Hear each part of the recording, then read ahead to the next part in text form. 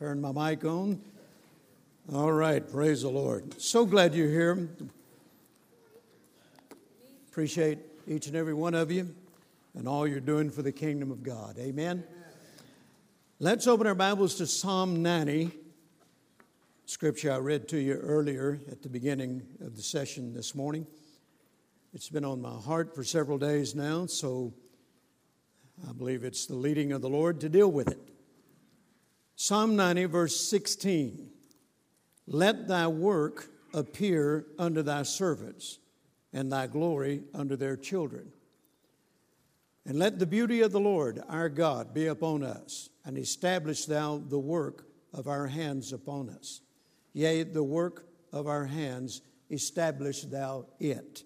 The Amplified Bible says, let your work, the signs of your power, be revealed to us, your servants, and your glorious majesty to their children. Everybody say, signs of your power. Signs of your power. Look at somebody and say, I want to see more signs of His power. How many of you in here this morning would like to see more signs of His power in your own ministry? I certainly would, praise God. The Message translation says, let your servants see what you're best at. Let your servants see what you're best at. And what is God best at? He's best at confirming His word with signs following. Mark the 16th chapter. Turn there with me. You're all familiar with it, but let's read it again. Mark the 16th chapter.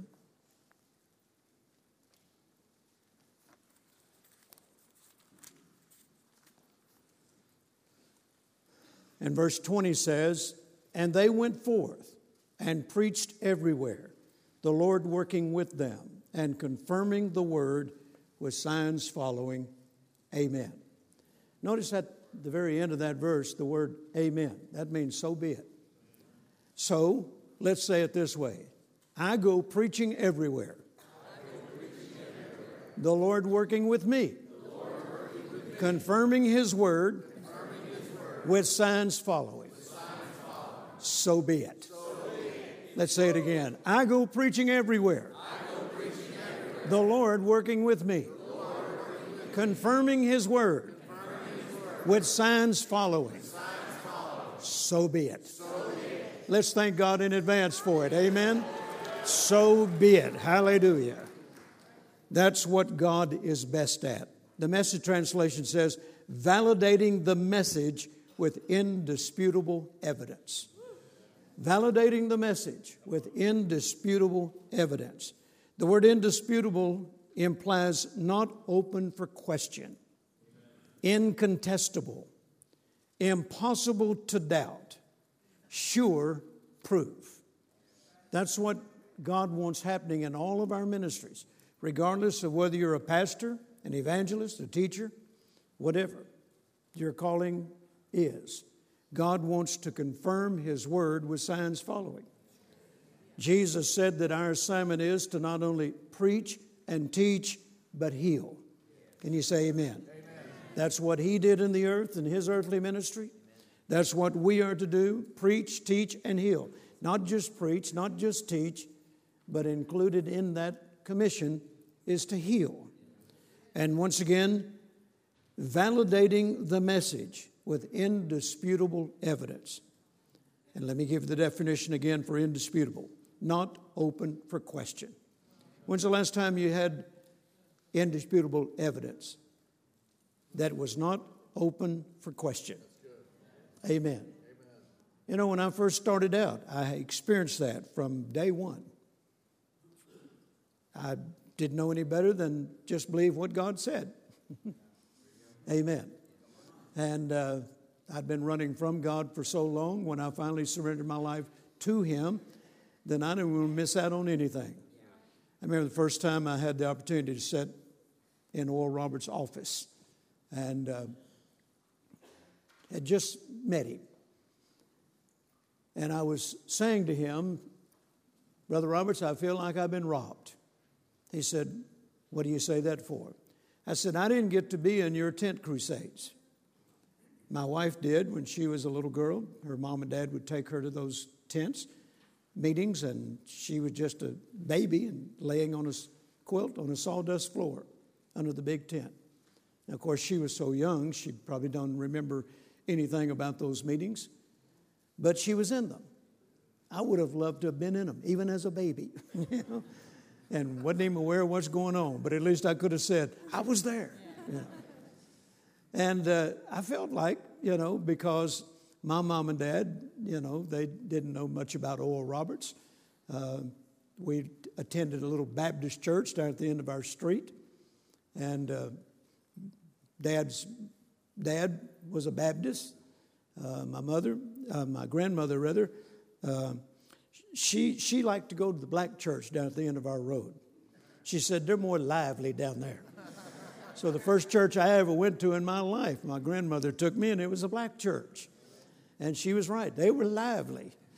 But Grandpa, he went to the Baptist church a few miles away, Calvary Baptist. In fact, if my grandpa missed a Sunday, on Monday morning, first thing Monday morning, there was a deacon knocking on the door, ready to receive his offering. Since he wasn't in church to bring it, they came and got it, you know. I wonder what would happen if we did that today. But anyway, I went to the little black church down on the end of our road. Most of the people on our road were black families. There were just a few white families, but we all grew up together. We all loved one another. My grandfather, he farmed, and he made sure that he planted enough crops for the black families that didn't have crops. And they were welcome to come and gather it up and take it back, and sometimes they'd prepare it and we'd go eat with them. You know, I didn't know anything about racism when I was a kid. I just thought them black boys I was playing with had been in the sun longer than me, had a better tan than I did, you know. But even though Mississippi was where I was born and it was one of the most racist states in the Union, I wasn't grown up racist. I wasn't taught that. But anyway, when I sat in front of Oral Roberts and said to him, I feel like I've been robbed because I didn't get to be in your tent meetings. I didn't get to be in those great healing meetings. And he said, well, you know, we've captured all that on film. We have it down in our archives. Anytime you'd like to go down and see some of those meetings, I'd be happy to assign somebody to go down with you and show them to you. I said, when? He said, well, whenever you want to. I said, how about right now? So I went down there, and they assigned somebody from a student that came down and took those 16-millimeter films and started showing me some of those crusades. And I cried all the way through them. I said, play another one. And they showed another one, and I cried all the way through it. I just was overwhelmed by the power of God on display, the miracles, the healings, the indisputable evidence rather. And it was without question that these people were genuinely healed. And then, of course, later when I accepted the call of God, I began to learn that praying for the sick was a part of that calling. And I began to lay hands on people right there in the early days, and when I was just a few months old in the Lord. And people would get healed. People would get set free. Drug addicts were coming to our house to get set free from their addictions. And we saw marvelous things in our living room. And then, of course, when I began to get invitations to come and teach and preach, I just thought that laying hands on the sick was all part of the service. I don't think I ever had a service in those early days that I didn't pray for the sick after I got through teaching or preaching. But you know, over a period of time, you get time conscious. You know, when I started doing television, I got television conscious. You know, we had to go a certain length, and they're counting down on the clock, you know, and all that. And next thing you know, you don't pray for the sick anymore. Not that I didn't want to, not that I didn't believe in it, but you just kind of get caught up in the things that are necessary, you know, to do a television program or a church service or something. And particularly today when there's multiple services where you got a clock, you got to get them out of here, you got to get the other group in, you know. there's hardly time for God to move. And I'm sure He wants to in both services. Amen. Both services. I don't think He's a second service individual. He wants to move in both services. You know, I've been in some services in churches where I had 4 services on Sunday morning to do. 4 services. They came and got me at 6 in the morning and didn't bring me back to the hotel till, 1 or 2 o'clock in the afternoon. And they were all time regimented. When they got through with all the preliminaries and everything, you got 25 minutes, Brother Jerry. And then the next service, you got 20 minutes. And then the next service, 30 minutes. And then the next service, we can go as long as you want. Except you got to be done in 45 minutes. There was always some kind of stipulation. And a lot of times, there wasn't time to flow with the Holy Spirit. And I'd walk away grieved. I know many of you have as well. Amen. But our assignment still is to preach, teach, and heal. How many people you suppose come to your churches every Sunday needing healing? Amen. You never know what that person's going through that's sitting next to you. Unless they tell you. You wouldn't know. You wouldn't know by looking at them. And in some cases you might, if they're weak and frail, you might pick up something, that, hey, this person needs healing. But a lot of times you can't tell. They're smiling like you. They're saying amen like you. And you don't know what's really troubling them deep down on the inside. They may have come to church that morning in faith. Just determined that they were not going to allow the devil to rob them of being in that atmosphere. So we never know. But notice it says, let your servants see what you're best at. God is best at confirming His word with signs following. Can you say amen to that? So once again, the Message translation said, validating the message with indisputable evidence. Not open for question. Incontestable. Impossible to doubt. And sure proof. This is how Luke, the writer of the book of Acts, described what Jesus did, not only during His earthly ministry, but even after He was raised from the dead, just before He ascended to His Father. Acts chapter 1, verses 2 and 3 says, until the day in which He was taken up. After that, He, through the Holy Ghost, had given commandments unto the apostles whom He had chosen, to whom also He showed Himself alive after His passion by many infallible proofs. Infallible proofs. Say that with me. Infallible proofs. The Amplified Bible says, convincing demonstrations and unquestionable evidences. So notice, in the ministry of Jesus, there was infallible proofs.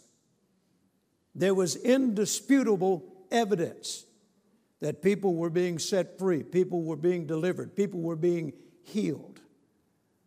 I remember a time when I was just really young in the Lord, and I was teaching the young people at the church that Carolyn grew up in, and I began attending. I was teaching the young people about soul winning. I'd had the privilege of being taught by one of the greatest soul winners I'd ever known in my life, Dave Malkin, who went home to be with the Lord a few years ago. But he and I maintained our friendship all those years. And he was the first person who taught me to win people to Christ on a one-on-one basis. And Brother Copeland had come to preach at Life Tabernacle there in Shreveport. And after the service, he told me, he said, the Lord told me to send you to California to meet a man by the name of Dave Malkin. And he said, I'm to pay your way. And the Lord told me to tell you to stay until you felt like you've learned all Dave knows. And then you can come home. But I'm going to pay you way to go. And so I went out there. And I think I stayed a couple of weeks with Dave Malkin. And this was back in 69, 1970. The hippie movement was still on strong. And the drug culture was booming, among young people. And when I got out to Los Angeles, and he met me at the airport and took me out to Canoga Park where he lived, and then we left with about 113 young people that he led to the Lord personally, got them delivered from drugs, and this whole group went to Pismo Beach. And at that time, there was 140-something thousand hippies on the beach having a drug party and dune buggy races. And so when I got out there and looked at all these people, now I didn't look anything like them. I came out of a paint and body shop. I had short hair. I had on Levi's, a T-shirt, I think I may have had some casual shoes on. And everywhere I looked was long hair. Some of them I couldn't tell if they were men or women. And I'd never seen anything quite like this. Back in Shreveport, where Carol and I grew up, the hippies who thought they were hippies were wannabes. This was the real birth of the hippies. And boy, I saw things out there like I had never seen before. And I'm standing on this dune, sand dune, looking over the crowd there. And I'm thinking, what in the world am I doing here? What in the world could I possibly say that would connect me with anybody here? I don't look like them. I don't know one drug from another. Now, I was into speed, but not the drug. Fast cars, fast motorcycles. If I'd have talked speed, we'd have been talking about two different things. Okay? And I didn't know how in the world I'd be able to communicate with them. What can I say that would have an impact on these lives? And finally, the Lord said, it's not your knowledge of drugs that will change their lives. It's your knowledge of me. Amen. Don't be concerned about your lack of knowledge with this culture. You talk about me. And so I began sharing, my testimony and so forth. And the first group of people that I began to share with, they were sitting in a circle. And I just went and sat down in the circle with them. And in a little while, they were having some kind of conversation. They asked me if anybody else would like to say anything. I raised my hand. I stood up and I began to share the Lord. Now, I got laughed at, I got mocked, I got ridiculed, but the girl sitting next to me started crying. And I noticed the tears. And she confessed to me that she was a backslidden Pentecostal girl. And she got mixed up with the wrong crowd. And she said, my mom and dad don't even know where I am. They don't even know if I'm still alive. And she said, you bring conviction to me. Pray with me. I want to go home. And that opened the door, praise God. Well, I saw things there in that week that we were there, like I'd never seen before. I mean, infallible proofs, indisputable evidence of the presence of God.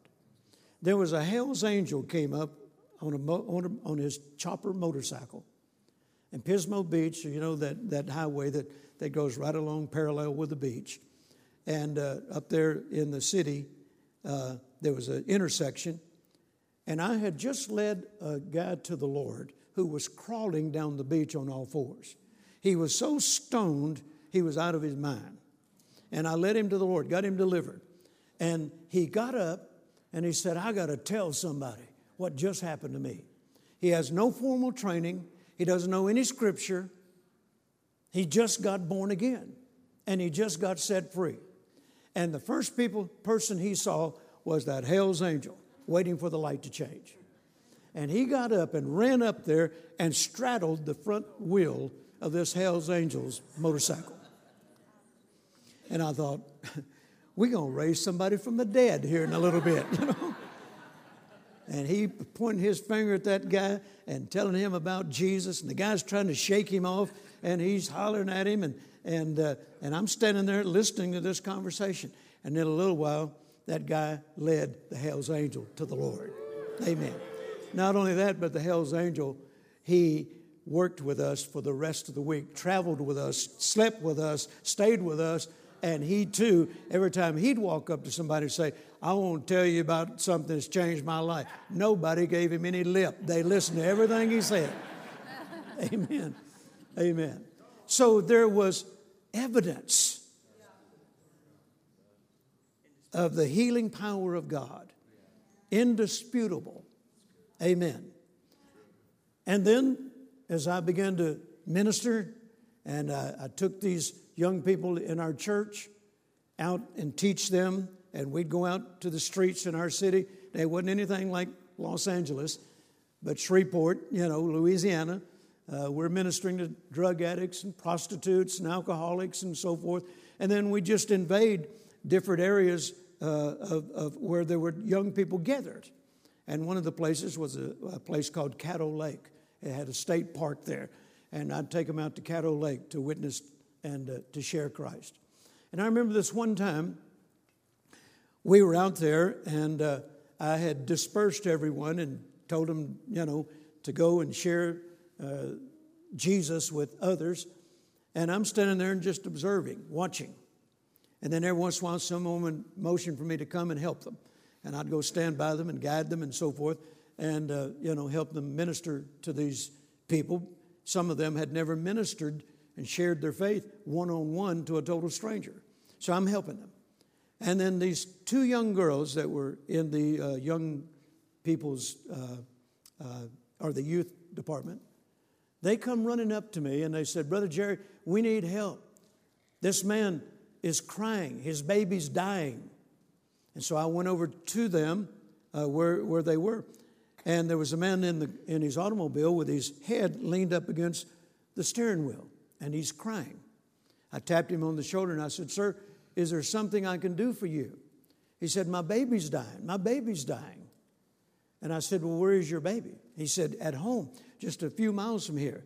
He said, I had to get out and get away because I didn't know what to do. I'm trying to find help. I don't know how to find anybody to help us.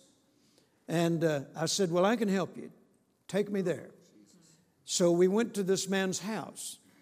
And these people lived in extreme poverty. This house, it was on its last leg. It was almost leaning over and collapsing. The one bed they had in that room didn't even have a mattress. It was just those springs. And they had a quilt laid on top with this baby laying on it. And the mother's crying. And I walked over and I said, do you mind if I pray for the baby? Now, the baby was not dead, but it was sure close. It already turned pink. And just as close to death as you could possibly get. And I laid my hands on the baby and began to pray. And I saw right before my eyes the color come back into that baby. And that baby opened its eyes and it began to cry. And the mother and dad took the baby in her arms and, and began to rejoice and so forth. And it was obvious that God's healing power had touched that child. Now later, by invitation of Brother Copeland, we moved to Fort Worth. And we began to work with Brother Copeland. And some years later, after that incident, I get a picture. I had told him, I'd give him my number, and I told him to call me anytime they needed prayer for that child. And they called, and I said, I'm in Fort Worth now, and I gave them my address. And some years later, they send me a picture of this little girl starting school. And she was well, she was alive, she was vibrant, There was indisputable evidence, hallelujah. Amen. Indisputable evidence. I told the story, and some of you probably heard it, but it's so vivid in my mind. Joe and I were in Kenya one time, many years ago, and there was a family in our crusade that came and said, would you come and pray for our son? He's demon-possessed. And so Joe and I went with them, and we drove as far as we could go into the bush with a vehicle. Then we had to get out and walk the rest of the way. You couldn't even get a vehicle through there. And we walked the rest of the way, and when we got to this hut where they lived, there was a boy out in front chained to a tree. And he was growling like an animal. He was demon-possessed. And as we're walking up there, he saw us, and in this demonic voice, I know who you are. You came to cast me out. You can't cast me out. I've been here too long. Now, you know, the hair stands up on the back of your neck, and you just want to say, you're right, I'm out of here. But no, that's not our assignment, you know. And so I said, Joe, pray in the Spirit. So we just started praying in the Spirit. And we prayed in the Spirit quite some time. I didn't begin to minister to him right away. I was wanting to get the direction of the Lord. And so in a little while, he spoke up again in this same voice. He said, I know the Bible better than you do. I can quote the Bible better than you can. And he started quoting the entire first chapter of the Gospel of Luke. And then he said, can you do that? So I just ignored him, and I just kept praying in the Spirit. Kept praying in the Spirit. Now, his family's in the hut looking out. They don't even let him in the hut. They bring food in a pan like you're feeding a dog.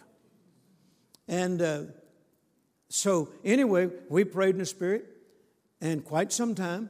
And then finally the Lord told me what to do, and I did it, and that boy got totally delivered. Totally delivered. And just like in the Bible, where Jesus ministered to that individual and said, take him in and feed him now. And they said, take him in the hut and feed him like a human being. And they took him in the hut. They were a little leery at first, but they took him into the hut and they fed him, and then we left. Years later, I get a picture of this same boy who's now in the University of Nairobi. Praise God. Amen. Indisputable evidence. Amen. Infallible proofs. Now that's what Jesus is expecting in all of our ministries. Amen. Somebody say, well, I'm not a healing evangelist. Well, looks like to me you're a believer. These signs shall follow them that believe. Amen. So we got to get these time restraints out of our thinking. Well, I can't do that because I got this sermon I got to preach, and it's going to take me at least 45 minutes to an hour to get this sermon done. Well, maybe we need to shorten our sermons. Amen? Because our assignment is teach, preach, and heal. Now, if the healing part is missing, then we're not fulfilling our assignment. Not totally. Are you still here? So notice once again, convincing, the Amplified says, convincing demonstrations and unquestionable evidences. Now I want to bring to your attention something that's very important in Acts chapter 1. Go there with me.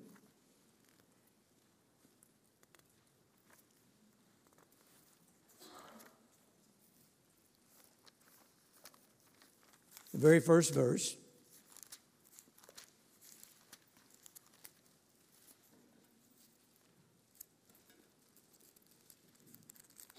Pages are sticking together.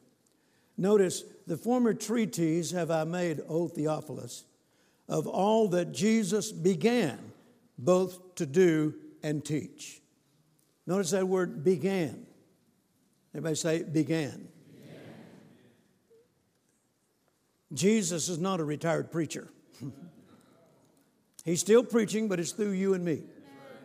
This is what he began to do. If there is a beginning, there has to be an ending. Amen. And his ministry is not over. He's using you and me to continue his ministry in the earth today. This is what he began to do. Convincing demonstrations, unquestionable evidences, and infallible proofs is what Jesus began to do. And after he ascended to the Father, he instructed, he commanded his followers to continue to do the thing that he began to do. Amen? And what did he begin to do? He began to teach, to preach, and to heal. And He's commanded you and I, His followers, to do the same, to continue in this calling. Mark chapter 16, verse 17 and 18, and these signs shall follow them that believe. And it goes on to list those signs. One of them is, they shall lay hands on the sick and they shall recover. Amen? Ask yourself right now, when is the last time I laid my hands on somebody? When's the last time you had a laying on of hands service? Now, that's not the only way you can administer healing. I asked the Lord one time, I said, why am I not seeing the miracles today like I saw when I first started? He said, you took your hands off people. He said, I anointed your hands, and you took them off of people. Well, whose fault is that I'm not seeing the same kind of miracles that I saw in the beginning? Amen? So notice here, they shall lay hands on the sick and they shall recover. Just one way to administer healing. But if you know, and I do, that God anointed your hands and you're not putting your hands on people, then whose fault is it that you're not seeing the miracles that you used to see? Amen? I really cannot remember, because it didn't happen, where God said, you don't have to lay hands on people anymore. I've never had Him tell me that. Maybe you have, but I haven't. Amen. In fact, back, almost 2 years ago when I had that stroke and I lost total use of my right arm, after God healed me and restored me to health, He said, I'm going to increase the anointing in the very hand that Satan tried to take from you. Amen. He said, get your hands on people. There's a stronger anointing in it now than when you first began. Hallelujah. And I've seen it, praise God. Amen. In fact, the Lord told me, He said, every time you lay hands on people, you tell them when you put your right hand on them, they're to put their right hand on your heart. And you tell them the reason I'm telling them to do that is because my presence is there. And then you tell them after you lay hands on them, tell them to say out loud, I receive. I believe I receive. And I've seen lots of miracles take place since that time. Hallelujah. Infallible proofs. Amen. So I believe I'll just continue to do what Jesus began to do. Can you say amen? Look at your neighbor and say, I'm to continue to do what Jesus began doing. Can you say amen? So Jesus began to teach, to preach, and to heal. And that's our commission today. So once again, it says, they shall lay hands on the sick and they shall recover. The word recover means to recuperate and to regain a former condition. To recuperate and to regain a former condition. As I said, when I experienced that stroke, I lost total use of my right arm, partial use of my right leg. And the worst part of all was total memory loss. I didn't know my wife. I didn't know my children. I couldn't remember one sermon I'd ever preached, one scripture I'd ever read. Total memory loss. The only word I could say in English was yes. But I never lost the ability during that whole process, never lost the ability to pray in tongues. I could pray in the Spirit. In fact, Brother Copeland came in and preached over me and stood over me and preached the word to me. And I don't remember one word he said, but my wife said the whole time he was there, I prayed in the Spirit. Thank God. Why? Because my brain's not connected to my spirit. Amen. I could pray in the Spirit. Amen. But I couldn't use my right arm. It was like dead weight. I'd have to hold it up against my chest and hold it there. If I let go, it'd just fall. I couldn't maneuver with my right leg as well as with my left leg. But total memory loss. But I recovered. Miraculously recovered. Amen. Total restoration. got my arm back, got my leg back, got my memory back, praise God. And within about 3 weeks, I was preaching all over the world and never missed a day. We were out almost a month. 22 days, Joe? 27 days, something like that. And preached all over the world, never missed a service, and hadn't let up since. Hallelujah. Amen. Praise God. So notice here, to recover is to recuperate and to regain a former condition. When you agree that if you truly recuperated, then that would be unquestionable evidence and proof. In fact, the doctor said, your recovery has been magical. Can you explain this? I said, yes, I can. It wasn't magical.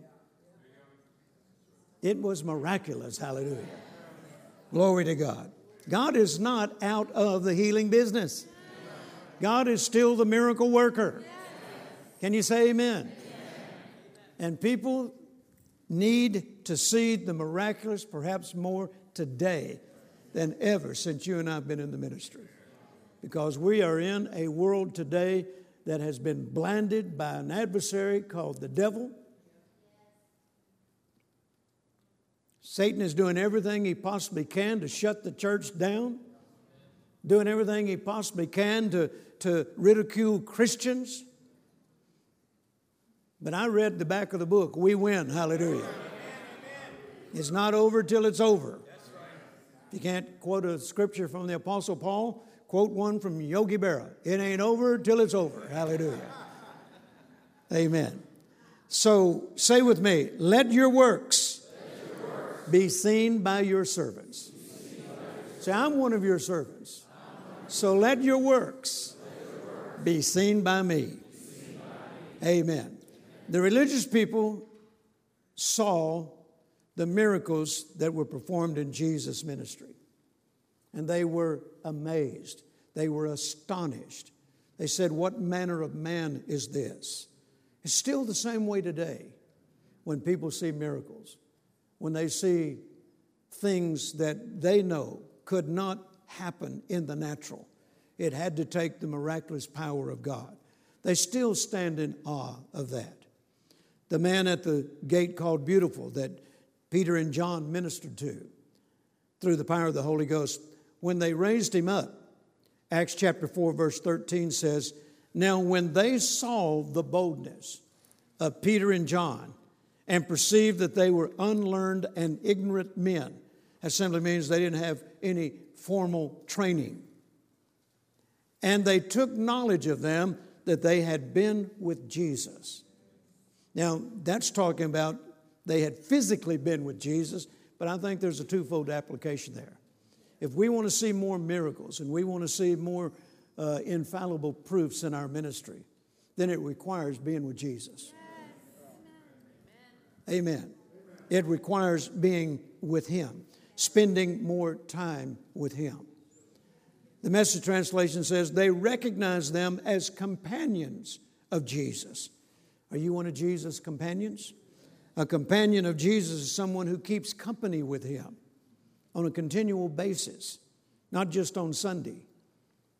They're in constant fellowship and communion with Him. Perhaps this is one of the major reasons why that many preachers today aren't seeing more infallible proofs, simply because they don't socialize more with Jesus. They're spending too much time socializing on the iPhone and the iPad. Social media has taken over. Amen. What do you suppose would happen in our ministries if we spent as much time socializing with Jesus as we do that iPad and that iPhone? I get tickled sometimes sitting in restaurants and notice people with their iPhones. Families don't even communicate anymore. They're doing the iPhone. And sometimes they're sitting right across the table from each other. And they can't even talk. Come on. It's good. iPhone's good. iPad's good. There's great qualities. Man, I love the fact that I can take a little iPod.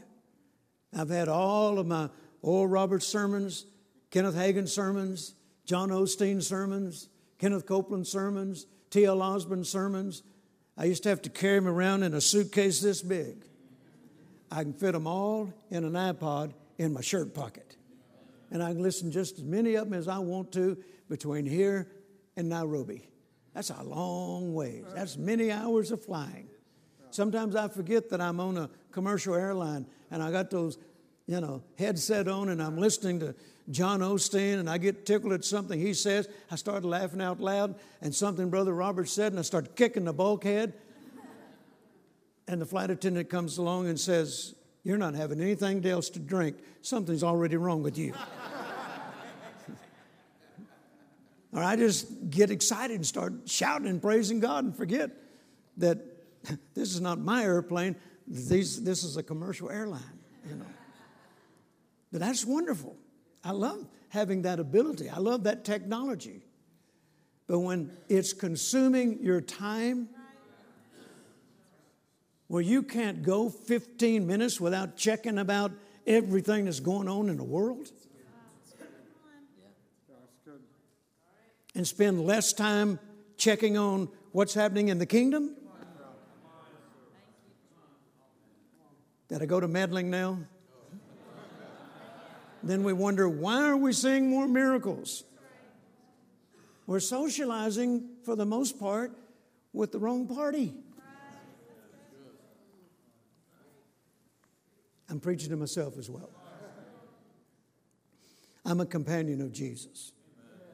And if I'm a companion with Jesus, then I need to see to it that I spend more time with Him. Amen. Carol and I were in Australia back in, I believe it was February or March of this year. And I get up early in the mornings, go for a walk, and just, my time to just meditate on the Word and fellowship with the Lord. And I'm walking back to our place where we were staying. And the Lord said, next year, which would be 2019, next year will be your 50th year in the ministry. He said, and I want you to go back to your roots. He said, I want you to go back to where it all began. Well, I knew he was talking about with Kenneth Copeland. Because I started out in ministry with Brother Copeland. I surrendered my life to the Lord as a result of Brother Copeland's ministry. And then when I moved to Fort Worth and began serving him, I spent 3 years traveling with him, serving him. And the Lord said, now of course, I've preached with him all these years. There hasn't been a year in all these 50 years that I haven't preached with him. But he said, I want you to go back to your roots. And I want you to call him when you get home and tell him that in 2019, you're putting your ministry on hold. And you're going to come and serve him and do whatever he needs you to do and go wherever he wants you to go. He said, and tell him you don't want an offering. Tell him you'll pay your own expenses. Tell him this is a seed you're sowing in your Jubilee year. Amen. So when I got back home, I called Brother Copeland and I told him what the Lord had said. And I had to put the phone way out here because of him shouting and rejoicing over it. He said, I'm calling the team right now and tell them, and they'll be calling you. And I said, I'm yours for the whole year, whatever you want me to do. Amen. And I've already sensed in my spirit, because in those early days when we first started, we had some of the greatest miracles. Brother Copeland had worked with Oral Roberts. And he learned to pray for the sick under Oral Roberts.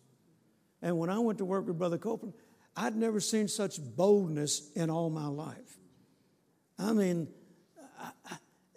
I'd never seen anybody that was so bold in their approach to getting people set free and delivered. Carol and I were sitting in a service in Shreveport in Life Tabernacle, where she grew up, church I started attending. And we're sitting there waiting to hear Brother Copeland preach. And when he got up to the podium, back in those days, they had those lavalier mics on a cord, and they were hooked to the sound system, the amplifier. And he just walked so far before that cord, took you back.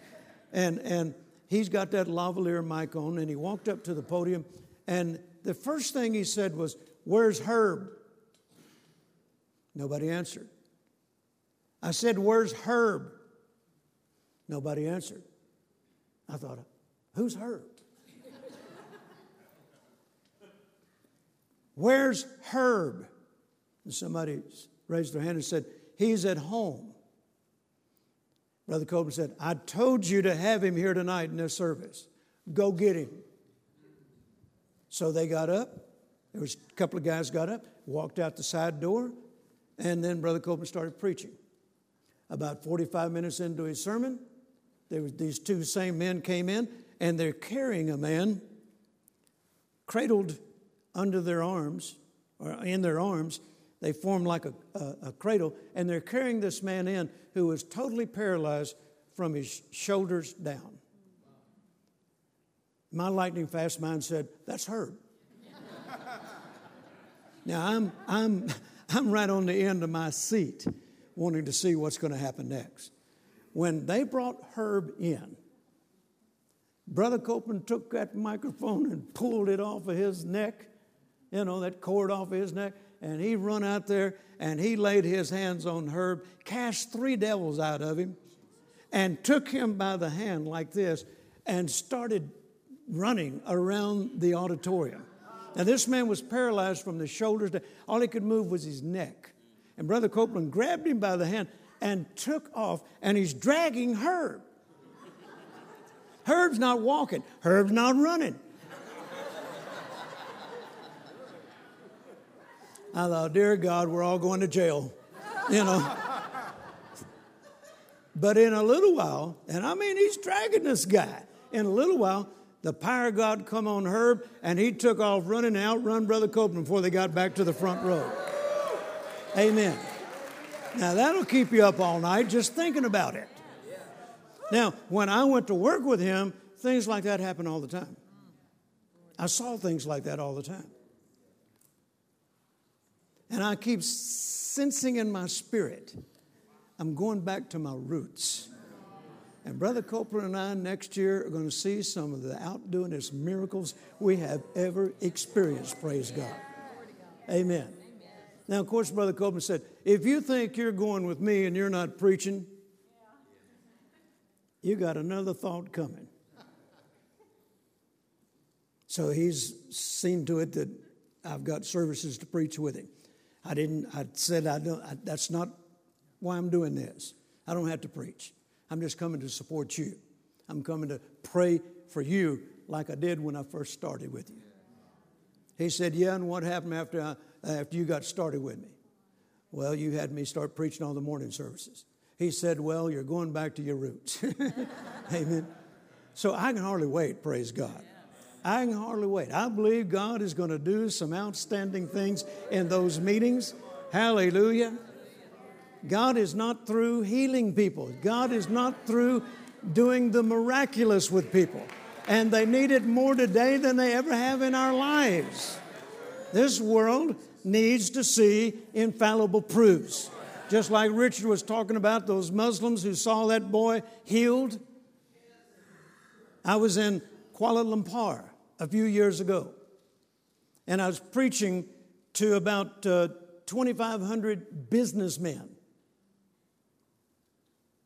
And there was a Muslim, I guess he was a Muslim priest or something. He oversaw one of the mosques there in the city. And when I gave the invitation, he was the first one who came forward. He said, I want Jesus. Pray for me. So I prayed for him and I said, you know what this is going to cost you. He said, oh, yes, I know. And then the next night he brought his whole family and they all got saved. Amen. And then the healings began to take place. And others started coming forward. There were more, the first time in my ministry, there were more Muslims got saved in that one meeting than I'd ever seen before. Amen. Why? Because they saw infallible proofs. Something that could not be denied. Hallelujah. And I believe that's where God wants to take us back to. Can you say amen? Amen. Look at your neighbor and say, make room for the Holy Ghost. Once again, perhaps this is one of the major reasons why many preachers today aren't seeing more infallible proofs in their ministry. You can't expect to see more miracles in your ministry if you're not spending quality time with the Lord. Programs will never take the place of God's power. There are more programs being sought after than the power of God. Programs have their place, but they'll never take the place of God's power. Acts chapter 1 verse 8 says, but you shall receive power after that the Holy Ghost has come upon you. You shall receive power. That power was never to be replaced by some program. David once said in Psalm 63 verses 1 and 2, if you'd like to turn there with me. Psalm 63 verse 1 and 2.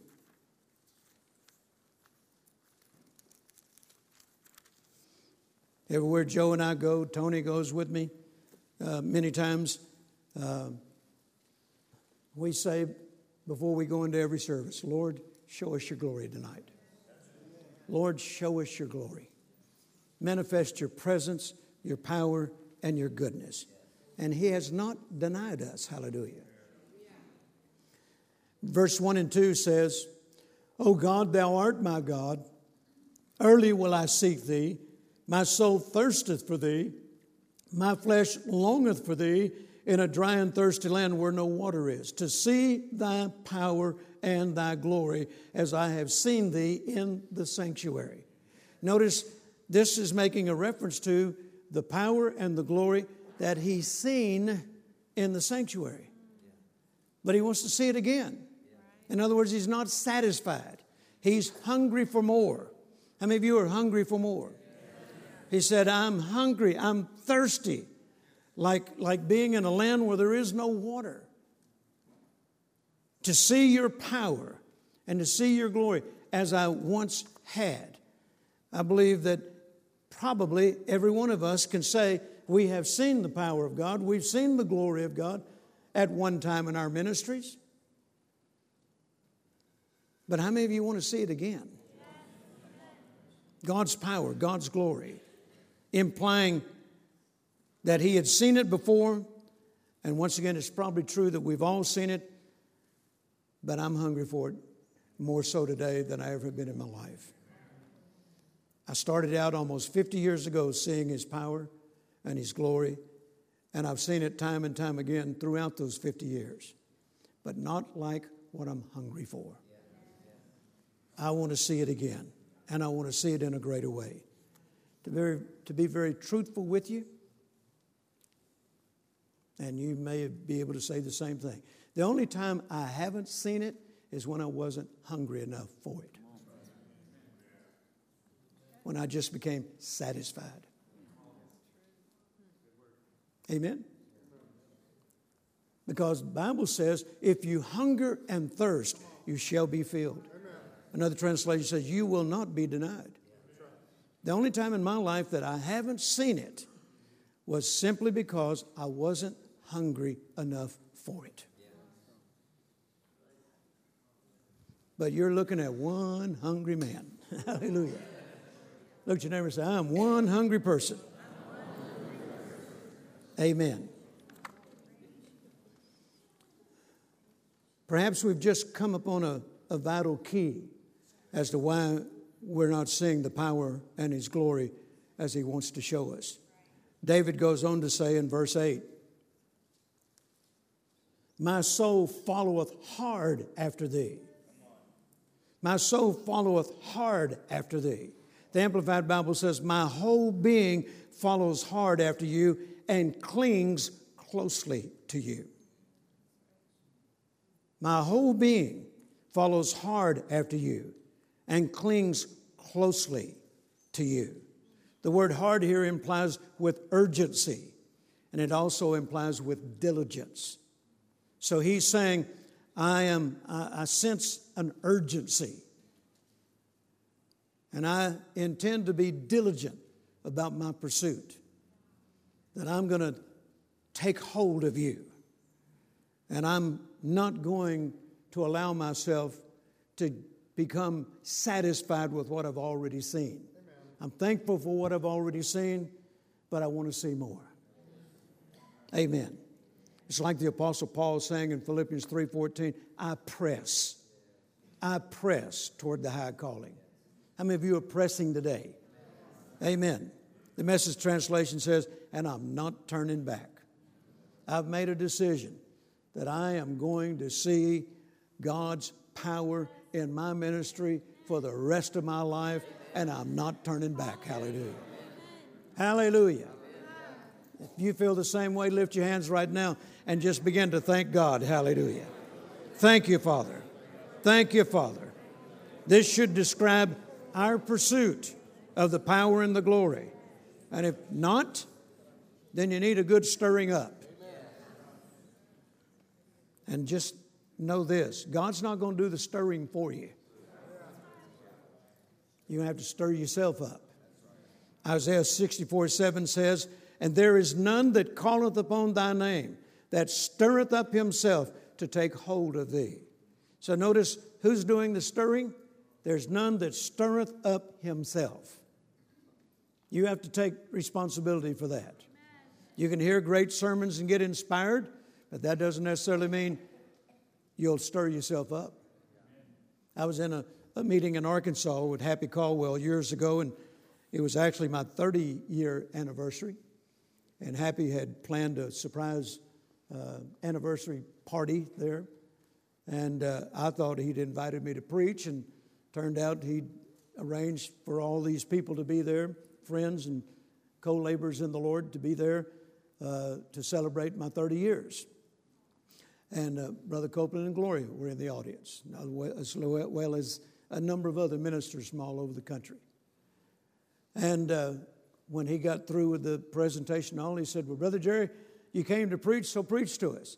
So my message that night that I was going to preach anyway was stir yourself up. And so I started preaching on that. And I read Isaiah 64:7.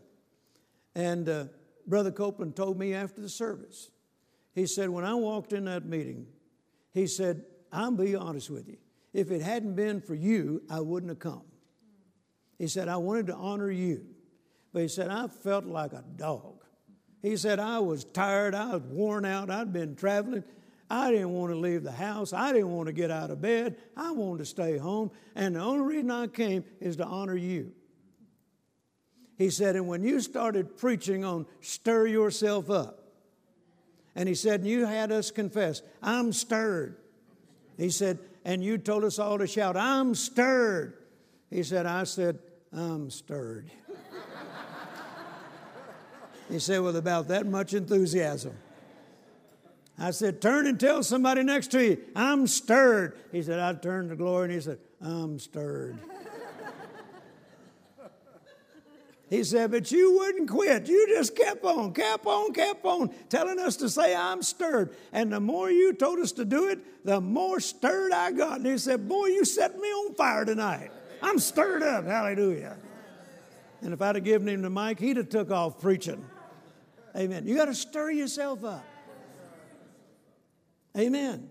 I can't stir you up. I can preach messages that will inspire you. You can preach messages that will inspire others. But if you ever get stirred up, you're going to have to do it yourself. Amen. There's none that calleth upon thy name that stirreth up himself. The Message translation says it this way, makes the effort to reach out to you. That makes the effort to reach out to you. James tells us in James 4:8, draw nigh to God and he will draw nigh to you. The Message translation says, get serious, really serious. Amen? Look at your neighbor and say, get serious, really serious. Maybe I ought to go back to that stirred up part and have you to do what Brother Copeland was doing that night. Look at somebody and say, I'm stirred. Look at somebody else and say, I'm really stirred. And they'll tell somebody, and this is the way I act when I'm really stirred. Amen. Hallelujah. Amen. Get serious. Really serious. How many of you are serious about wanting to see the power of God? Not just occasionally, but every time you come to the platform. Every time you stand behind that podium, praise God. Can you say amen? Amen.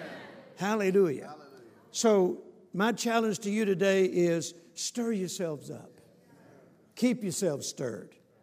Stay in fellowship with the miracle worker. Hallelujah. Amen. Say continually, Lord, show me your glory. Show me your glory in this service today. Show me your glory in the service tonight. Show me your glory. Every time you go into a service, Lord, show me your glory. We've got to where, as I said, that's the first thing that comes out of our mouth. When we come out of the hotel room, heading for the car to go to a meeting, Lord, show us your glory tonight. Show us your glory tonight. Hallelujah. Can you say amen? Amen. Earlier, or last week actually, I had the privilege of fulfilling a dream that I'd had for quite some time, and that was to go to Cuba. And I'd had invitations over the years to go, but I never felt like it was the right connection. And I don't know about you, but I don't have time to waste. And I want to make sure that I'm doing exactly what God wants me to do and in the place where He wants me to be and with the people that He wants me to be with. And so, not that these people were bad or anything like that, but I just never felt like it was the right connection. And back earlier this year, I was in New York City preaching with Dan and Ann Stratner in their church. And I've known Dan and Ann for a long time, and they had a pastor and his wife in the meeting that had come from Cuba. And they wanted to meet me. And so we had a meeting after the service that night, and I was really, really impressed of the Lord that this is the connection I've been waiting for. Anybody ever sense that? Where I knew this is the connection I've been waiting for. And so I told them, and they told me some things about what God was having them to do and their vision and so forth, and I was impressed with that. And so the first thing I did, they needed to acquire some land and some permits and so forth. And the first thing I did was I sowed $10,000 into their ministry to help them do this. And then I told them before I left, I said, and I will come to your nation this year. And they were ecstatic. And so as time went on, we set the date, and it was last week. And Tony and Joe and John Ben Dixon, South Africa, we all went over there along with Dan and Ann. And I'm telling you, it was a divine appointment. The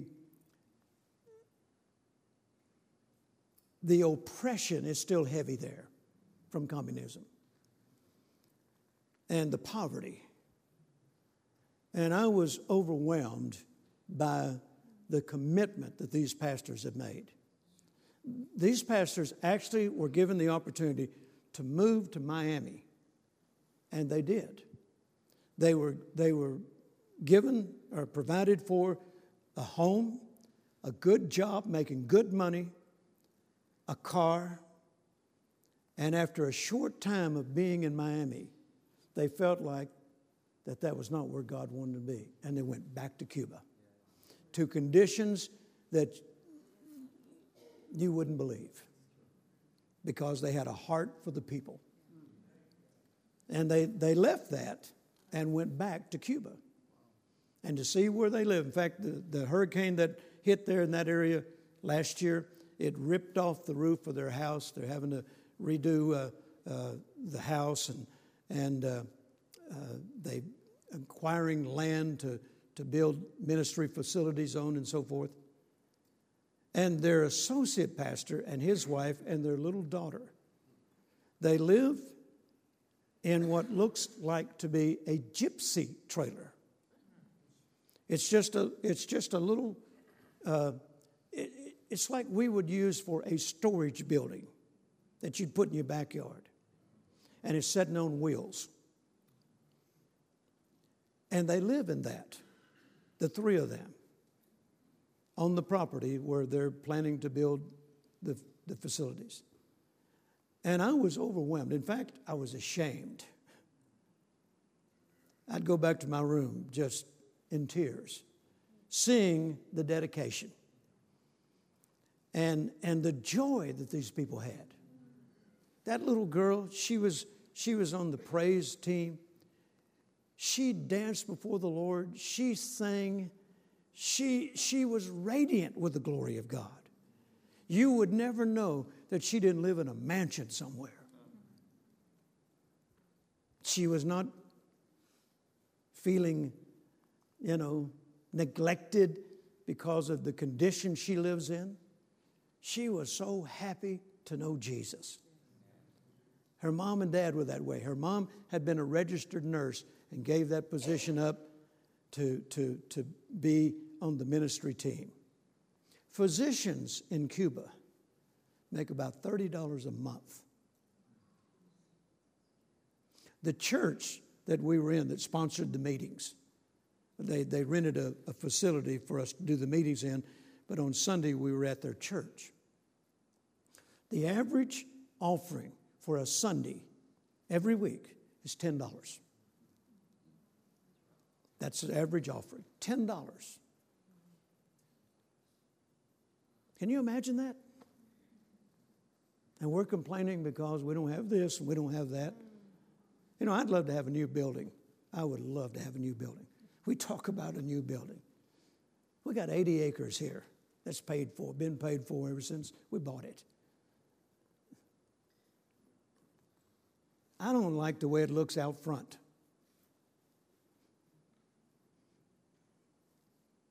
There's somewhat of a poverty spirit in this community. I'm thinking, God, why'd you place me here? I preach prosperity. He said, duh.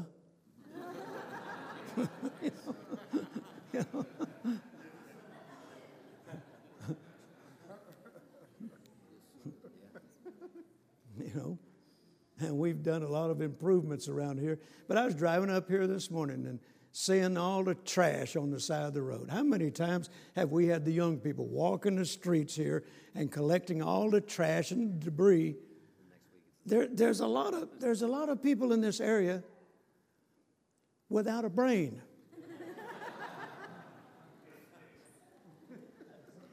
And they know our slogan is, don't mess with Texas. And they just keep messing. Throwing all their junk out. We can clean this road up out here, and in 3 days, it looks like we hadn't even touched it. You ought to see the filth that we had to walk through to get to the church. And they were happy to have a place to meet. I felt ashamed, I really did, of my actions, the way I feel about this place. I want the best. They were happy to have a place to meet at all. We put together, we didn't have time to perfect it because we just got home. But I want you to just see a little short clip of some of this in Cuba. So can you show that, guys?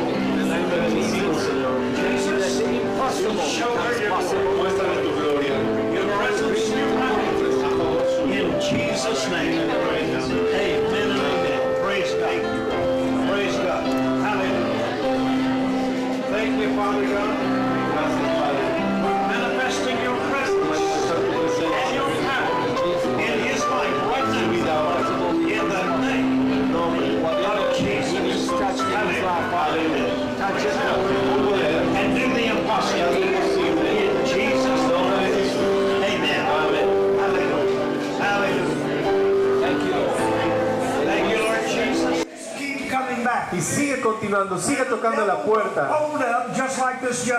Y el diablo va a rendirse. Amén. Ahora la Biblia dice: somos vencedores por la sangre del Cordero y la palabra de nuestro testimonio. A menos a dos personas quiero que les diga lo siguiente: este es mi testimonio.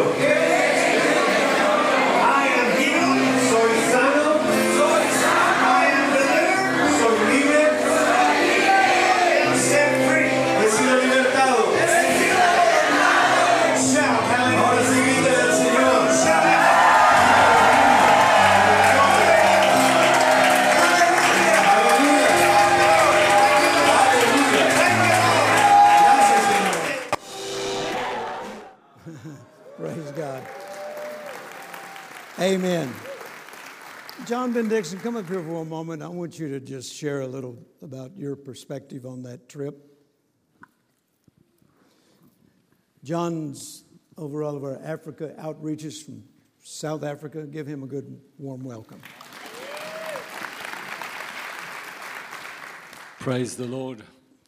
Well, for me, it was one of the greatest privileges and honors of my life.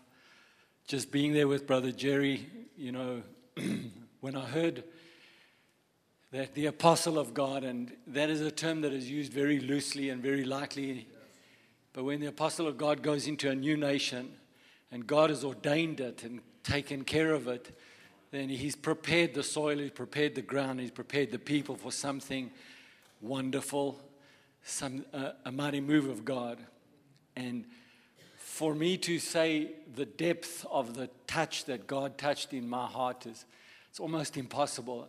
I say, like Brother Jerry, oftentimes, even now, you know, just there's simplicity in the way that they hunger from God. It causes you to weep because we take it so for granted how much we have and how much of the word we have. I come from Africa, and a lot of the conditions that I touch in Africa are similar conditions. But when the word of God comes through in the right time, in the right place, through the right vessels, then there is something special that God does. And it's something you can't almost put words to. It's just, there's an anointing of God there. There's a move of God there. And thank you, Brother Jerry. And thank you to all of you guys who make it possible that Brother Jerry can go. It's a mighty thing that God is doing. And I believe it's the beginning of many other things that's going to happen to Brother Jerry, that's going to happen to all of us. If we'll take hold of this momentum, if we'll take hold of what's happening here and take it away with us, there's something God is doing new. It's something powerful. It's something that God is just beginning to change and shift and do things. Let him touch your heart and let God do something mighty in you. Amen. Thank you. Give that to Justin. Hallelujah. I want to read something to you from 2 Corinthians chapter 8, verses 1 and 5. From the Message translation. For the sake of time, I won't read it for the King James. Now, friends, I want to report on the surprising and generous ways in which God is working in the churches in Macedonia province. Fierce troubles came down on the people of those churches, pushing them to the very limit. The trial exposed their true colors. They were incredibly happy, though desperately poor. That's the scripture that I kept reading while I was in Cuba. They'd been pushed to the limit. The trials exposed their true colors. They were incredibly happy. You could see in that video how happy they were. You'd tell them, shout, and you'd almost have to tell them, stop now. Amen. And living under those conditions, and yet expressing that true joy and happiness, even though they were desperately poor. The pressure triggered something totally unexpected, an outpouring of pure and generous gifts. I was there. I saw it for myself.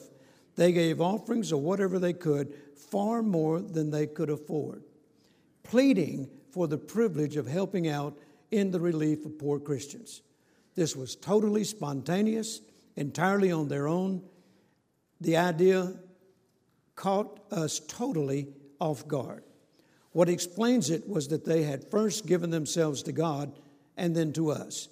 The other giving simply flowed out of the purposes of God working in their lives. At the end of the meeting on Sunday, after I got through preaching, they received an offering from me. I didn't want an offering. I didn't go for an offering. Paid our own way. And yet they wanted to receive an offering from me. I taught them faith. I never mentioned offerings during the course of my messages. And they received an offering. Now, the pastor told me later that afternoon when he gave me the offering, and I'd already been told earlier, that they were giving, their church receives approximately $10 a week in their offerings. The offering they received from me was over $500. They said that was unheard of. That had never happened. They didn't know of another church in Cuba that had received on a Sunday morning an offering like that. And of course, when they gave it to me, I said, now, is it my offering? They said, yes. Then I can do what I want to with it. Yes. I said, well, now I'm going to teach you something about the twice sown seed. So I sowed it back into the church. Amen. They were overwhelmed by it. But these people, that's right out of the book of Corinthians. Talking about what we just read here, these people have been in desperation,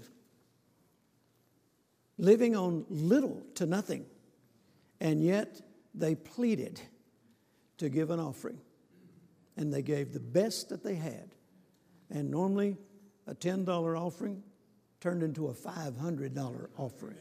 That was unheard of. Amen. And I was just overwhelmed by it.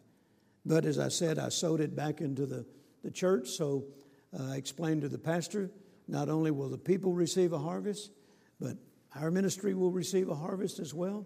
So everybody gets a harvest out of this, praise God. Amen. So these words that I just read to you from Paul's writings to the church in Corinth, these words truly describe what we witnessed in the Christians attending the conference last week in Cuba. As I said, the normal offering, $10 a week, but that offering was over $500. And I sowed it back into the church, and we're believing God that this church is going to prosper. And that their prosperity is going to become a tremendous lighthouse. Make that church a tremendous lighthouse to that region, praise God. And I made commitments to them as well about some things I wanted to do to help them in that land and building that building and so forth.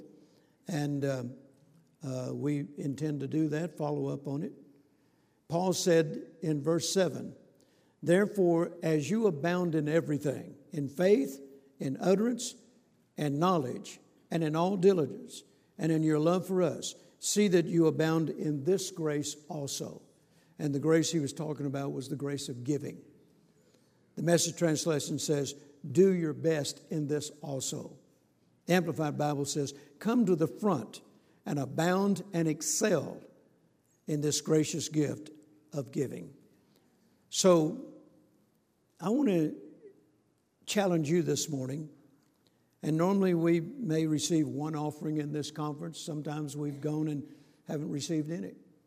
But because of this being very close to my heart, and knowing that many of you are in building programs, and knowing that many of you are believing God for greater finances in your own ministry, I can think of no better place to sow your seed right now. So we've made some commitments to them for several thousands of dollars, and that's just the beginning. And so I want to give you an opportunity this morning to sow into this, and whatever comes in, we will send every dime of it to that work in Cuba. We won't hold out anything. We'll send every dime of it to that work in Cuba. And I promised them that I'll come back, and perhaps we'll let you know about it. Some have already said, I want to go to Cuba with you when you go back. So that door is open as well, and it will be an opportunity of a lifetime. We made history there this week. In fact, they took us into Santa Clara, the town that we landed in, and then we drove out on the outskirts of the city to do the meeting. But the last day we came back into Santa Clara, and we were just observing the city. And we had the opportunity to go into a facility, a place where they do operas and shows and so forth. When I walked in that place, I saw myself preaching there. It's a beautiful, old, built in the late 1800s, wasn't it? Beautiful old theater. What was it, 3 levels high? 3 levels high, you know. And when I walked in there, I saw myself preaching in that place. And they're saying between now and they believe in less than 5 years, places like that will be open to preach the gospel in. Amen. So I took a picture of myself in there. I'm already seeing myself preaching that place. Hallelujah. Glory to God. If you would like to sow this morning, just make the check out to Jerry Savelle Ministries, JSMI, and we will see to it that this offering will go to Cuba and help in the work there. And I'm telling you, these are some of the most committed people I've ever met in my life. Amen. All right, ushers, if you'll come forward and let's prepare to receive that offering. Hallelujah. Oh, Bill, they got a lot of motorcycles there. We may even start a Church Light chapter in Cuba. Hallelujah. They got Russian motorcycles. They got stuff, I don't even know what it was.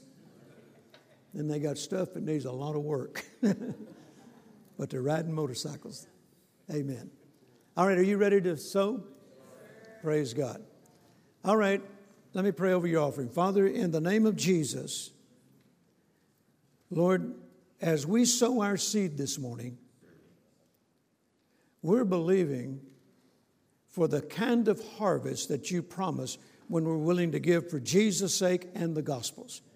And you said 100-fold in this lifetime.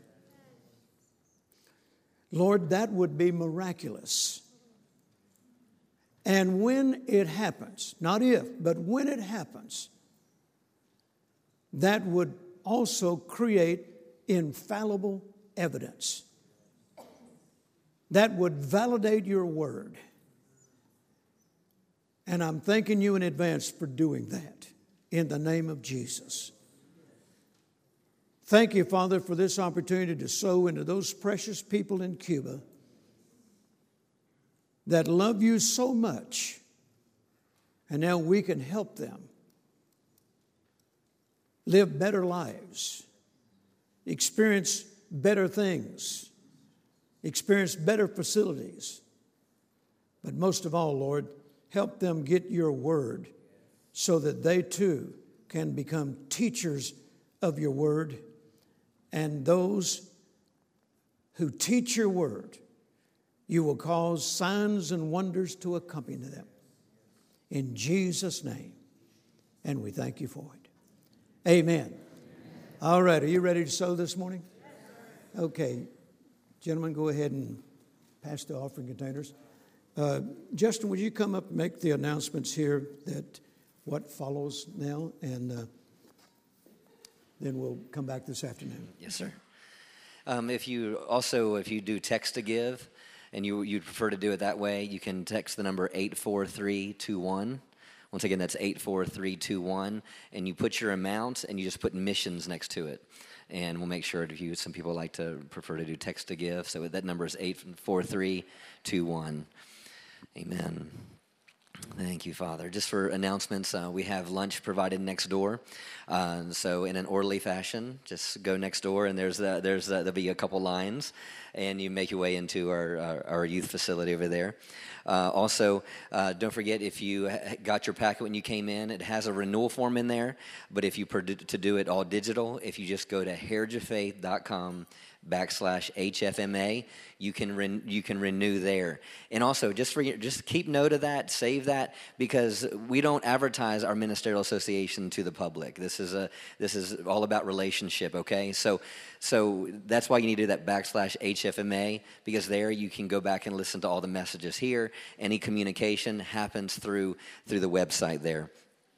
Also, tonight, a lot of times we would have dinner afterwards, after the evening service, and we heard some people it's just too much to eat after the service and different things. So we will have refreshments, and there will be desserts after the service tonight. So there will be like some finger things as well as pie. You like pie? If you've been there's a place in Burleson called Our Place, and they have like a Nutter butter pie. And so I'm telling you, we got some amazing pie, after the night service. I mean, you can get we're going to have an awesome time this afternoon with Pastor Blunt, awesome time tonight with Dr. Roberts, and after that we have pie. So, I like some pie, So anyway, but everyone stand to your feet and you receive this word today. Amen. Father, we just thank you for the word that we heard, and we receive it with open hearts. And I thank you that an impartation took place. And we receive that impartation of hunger. We receive that impartation of faith. We receive that impartation to pursue. And Father, I thank you for the time we have together as ministers, and I thank you for relationships to being built during our lunchtime, our time of fellowship, and I just thank you, Lord, that all of us are being raised up to another level, that if anyone came in here today discouraged, Lord, throughout these 2 days, I thank you that you're lifting them up. You're lifting them up in every area of their life, and we thank you for it in Jesus' name. Amen. God bless. We'll see you next door. Also, don't forget about the bookstore and Dr. Savelle's materials in there as well.